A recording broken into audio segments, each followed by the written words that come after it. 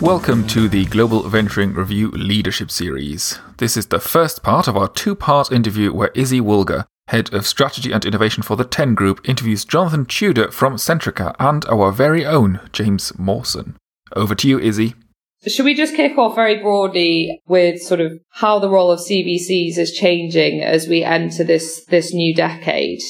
Yeah, so maybe if I start off and provide a sort of top-level perspective, Jonathan. I mean, from my point of view, what we found, if you roll the clock back 10 years ago, the overall venture market as a total globally was about $60 billion, of which corporations was maybe 5-7% of that in terms of their engagement percentage of the deals that they were doing. You know, if you roll the clock forward then over that entire decade, it was about $1.37 billion invested in venture capital in the 2010s, according to PitchBook. And corporations were involved with about 2/3 of that by the value of those deals at the end of last year, according to our GCV analytics data. Now, if you think about that $1.37 trillion, I should say, $1.37 trillion, you know, that's more than all prior venture capital decades put together. So, you know, that rise in the amount that was going out each year, the sort of 200, 250 billion in the past few years, corporations have helped drive that overall increase per year, which has meant the past decade has been significant. So I think as we go into the new decade of 2020s, I think the exciting things is to say, are we going to plateau? If so, how long for? Maybe we're going to drop back down. But equally, you know, is this the starting point for more corporations, more strategic investors such as governments or universities or other more impact players coming in that's going to take the overall venture ecosystem to new and further heights? And I don't think it's particularly clear, but I think it's certainly clear that corporations think they have to be involved in some shape or form. But what about yourself, Jonathan? What do you think? I mean, obviously, you've seen all the data and the numbers from what you do, Jim, but I think culturally, corporate VCs almost either come of age or is about literally come of age. I think going back 10, 15 years, a lot of corporates had a bad name compared to traditional venture capital companies, right? We on the whole, would be clumsy in deal structuring. We'd ask for things which were pretty obnoxious in the eyes of founders and other VCs. And I think we've grown up as a sector knowing now how to behave, knowing how to turn up, look, smell, and behave like a traditional VC. And I think to the benefit of founders, we're there to not only help their success, but to try and be successful for our own organizations strategically. It's a strategic lever. We're not just a pure play financial VC. And so once we've got that kind of formula of if it's right for the founder, it should be right for us. It works. I think there's an increasing number of deals and outcomes which sort of validate that corporate VC is actually an important asset class in the whole kind of private equity market now. Great.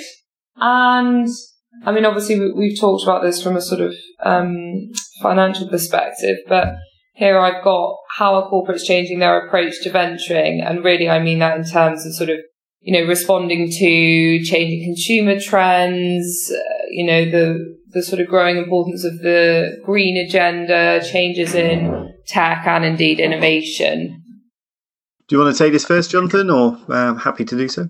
Yeah, I think for me, I mean, there's every company who does corporate venturing's got a slightly different rationale as to why they're pulling this lever, right? And it comes down to 2 or 3 different cases. There's how do we make the core business safer, faster, and more profitable? And then there's the other lever, which is increasingly being pulled, which is how do we help the business transition as our own market is transitioning? And I think for us at Centrica, I mean that's clearly what the lever that we're pulling. I mean the energy market is going through a huge transition. You know, the race for decarbonisation etc., and to really, really think, how do you do that and have massive step change in outcome? And the disruption, everybody knows, comes from more nimble, agile companies, such as the ones that that we're attracted to in the startup community. And so I think that lever that we're pulling now is more about how we can accelerate and do strategic business development. How do we take the company into new markets, not just geographic, but sectorial markets that we've been unable to tap into before because we don't know how to behave there. We don't have a presence. We don't have sales channels. We don't have technology. And this, doing the corporate venturing, the partnering with small companies just is one of those levers we're increasingly starting to pull to help us learn, help us figure out either being the channel itself or we can integrate their offerings into what we've done. So there are a couple of examples that we've done in the last couple of years. Drives is an Israeli company which manages electric vehicle charging networks from a software perspective. We're not a software company, but we're an energy company. We're obviously going to move increasingly into electric vehicle charging. Another one is a German company, GreenCon Networks, which, if we look at that route of decarbonisation in the home and as consumers, and us understanding where that's got to get to, of the emissions from heating alone in Europe account for a significant percentage. If we need to reduce that to zero, we're going to need to have to be able to control the energy consuming devices in the home much better than we are at the moment. So if we do expect to see increasing number of solar in the home, batteries in the home, people having electric vehicle chargers, you might have a heat pump as opposed to a gas boiler providing heat for your home. All these will need to be somehow connected and managed, and that's largely what GreenCon does. And when we look at that in our own connected home business that we've got, the overlap, the synergy, the coming together of those kind of platforms will help that acceleration of decarbonisation in that sector. So venturing becomes a natural component of that to help us do the right thing, meet sustainability goals, not just for us, but for everybody else, but helps us as an energy company move through that massive transition that's got to happen. Yeah, fascinating. I certainly feel that from our perspective, we track about 3,000 or so corporates that are engaged in the venturing ecosystem, and Centrica is definitely at the sort of cutting edge in terms of thinking through what it means to do venturing well and what it means for the corporate parent to do it well. And I think that sort of energy transition and sort of the strategic angle is increasingly important. I think traditionally a lot of venturing units were thinking about the technology to say what is it that out there that entrepreneurial startups doing that we might be able to bring into our existing portfolio set or our existing business unit, which might help them sell a little bit more, cut a little bit of cost, and that's enough return. And if that startup then does well and delivers some money back from the money invested from the equity, then that's a bonus or a positive, but it's not really moving the needle. And I think increasingly, because so many different industries are being disrupted by fundamental changes to their business models, as well as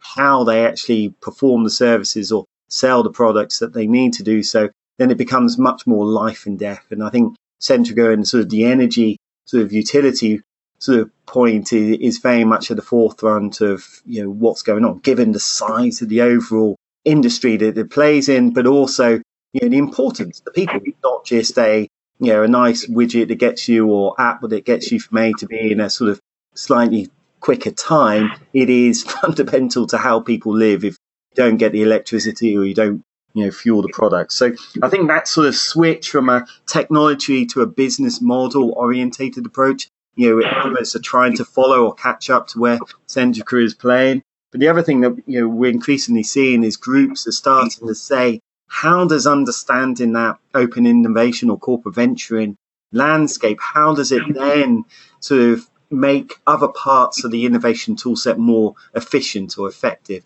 How does understanding what they're doing, whether it's electrical vehicle charging products, how does that mean that we can be more effective in terms of our internal R&D department? Are there some things we don't do? Are there some things we start to collaborate more with external startups and therefore more likely to speed up that internal innovation toolset?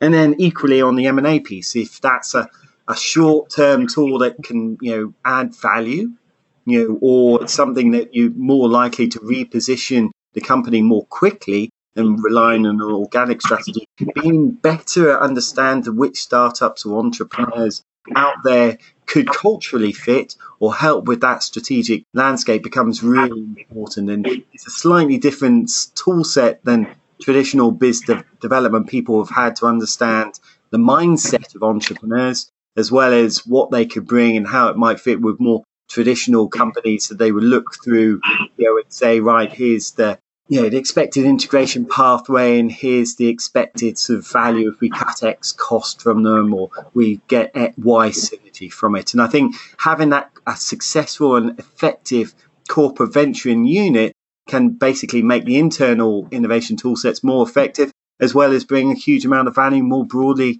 as part of that strategic decision. So I definitely think Centrica and what you've been doing, Jonathan, has been very much cutting edge in that regard. Great. And the next question is really about sort of winners and losers. So, who's winning from corporate venturing, and you might want to take a sort of market approach to that, or, different verticals and industries. And then, obviously it's a sort of question around the relationship between the corporate and the portfolio, who's really benefiting from these sort of partnerships, and then who is sort of corporate venturing failing, and what are the pitfalls? So it's a sort of twofold question, I guess. Oh, crikey. I think if you look at who's succeeding, I think you probably have to define what is success for you as a team in the first place. And so, when I look at ourselves, I mean, this is, I don't think it's unique to us in the sense that actually measuring and quantifying the strategic benefits kind of been something that corporate ventures have been wrestling with for quite a while. But when I look at the extent of, engagement around the business, I look at how we're able to present a different view on something, get people to change the way they look at an opportunity. The comments like, oh, wow, I never even thought that was capable, and those guys can do it today. These are the type of things which collectively, as they all come together over and over again, help to kind of shift and turn the real heavy wheel over of the organization to kind of embrace this idea that small companies, even if there's only 10, 20, 30 people in an organization, can have a big impact on not just bringing new service and product that Jim just mentioned, right, to market, but how you culturally think as an organization. So when, how can they develop something in 6 months? Why does it always take us 18? And looking at what does agile really mean in that context? How are they able to bring this and this together when everybody in the world says it was going to be impossible? I mean, that's what founders and entrepreneurs do. They don't give up when people say it's never going to work. So I think for me, measuring the success of, there's a little bit of cultural element to that. Yes, there's a very clear financial metric that we can measure about return on investment, return on capital, but we're not a traditional VC. So that's only one component of the success for us. Well, awakening the organization to the art of the possible is a large factor in that. And then the one that we've kind of talked a little bit about already, which is aligning of dots, right? The aligning of capability that is unique in two different organizations, so you can bring that new compelling customer proposition to market, regardless of where the sector is. And that's where the magic happens. I'd love to be able to say that happens every time, and it doesn't. And part of the nature of what we do is this is risk capital, venture capital. And so not all of these are going to come off. Not all the hypotheses we have and the founders have about a market come off all the time. But it happens with enough frequency that you can start to see the benefits of continuing to do this and doing it with increasing frequency. I think if you look at where is that failing and who's it failing, I mean, personally, I still think there's a huge lack of diversity in the sector, and I'm not just talking about gender diversity. I think if you look at who the traditional founders that we tend to back, it can be largely predictable. I'd love to see more minority founders, the people who haven't traditionally been supported a lot, being supported more. I think that's not unique to corporate venturing. I think that's just the sector as a whole. And I think we as corporates, we tend to do sometimes a lot earlier stage investment than a lot of traditional VCs. And I don't think we're necessarily the best investors in that in terms of the real support that a founder needs, and because it can consume quite a lot of management time in those type of investments. So I wouldn't say we're failing that sector. I just think it's more difficult to do deals there and to really add value to the founders of those businesses, and likewise bring something back in to the company for it to really have a benefit. And you have to be patient if you're going to deal with those type of much earlier stage businesses, to sort of allow them to blossom before you kind of smother them a little bit. But otherwise, I wouldn't say there's massive failure here. It's just you're managing a portfolio of risk, and under that definition, in a way, you're going to have failures and you have to accept them. Yeah, I think that's a spot on point there, Jonathan. I mean, certainly from what we see from a bigger perspective, looking over sort of several thousand sort of different CVC units and corporates that engage with the startups and entrepreneurs in that way. I mean, broadly, from a entrepreneur's perspective, she's only looking for 5 things. She's looking for capital, customers, some sort of product development, hiring of people, and eventually some sort of exit. You can imagine that sort of good corporates can help pretty well much with all of those if it's structured in the right way over the right time, but you don't want to smother them too quickly, and equally you don't want to just provide capital, because then they can get that broadly from anywhere if they're any good. So I think that sort of challenge remains. How do you offer that value in a way that the entrepreneurs that she's looking for, and still be able to derive some understanding and benefits that can help from that balance? I do think sort of corporate venturing is probably the job in financial services to get right. And we start to see that actually the groups or people that have been around for 5-10 years plus start to understand that. I think you made the point earlier, Jonathan, that maybe 10-15 years ago, a number of CVCs were still sort of fairly gauche or sort of lacking experience of how they approach the sector, and I think that's changed. I mean, we track more than 600 corporates with more than a 10-year track record in venture investing, let alone individuals such as yourself who have been around for at least that long. And what you start to then find is that degree of experience within the industry, as well as institutional knowledge within corporations, really means that they can entrepreneurs as well as their parents much more effectively around those tools. But what it does also mean is, if you think there are several thousand corporations with less than that experience, what you find is that they're still trying to get up the curve. They are the ones who potentially get cut much more quickly. They're the groups that, struggle to get the sort of management buy-in. They haven't yet perhaps got a financial or even a strategic track record.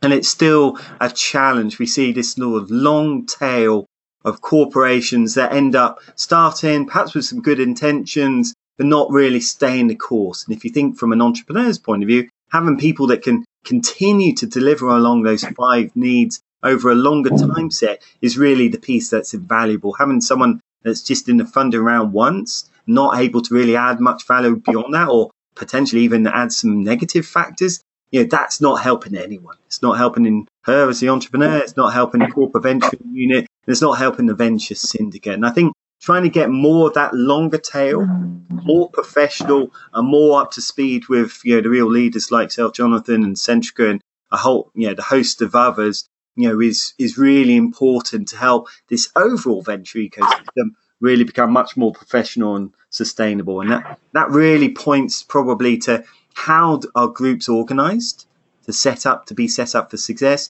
How do they think about who they recruit, how they retain them, and how do they train them so that their professional development is up to speed? And then how do they collaborate perhaps with other corporates or other venture investors to identify the best deals that they can help with and really develop over the longer term? And I think that collaboration and professional development piece is so important.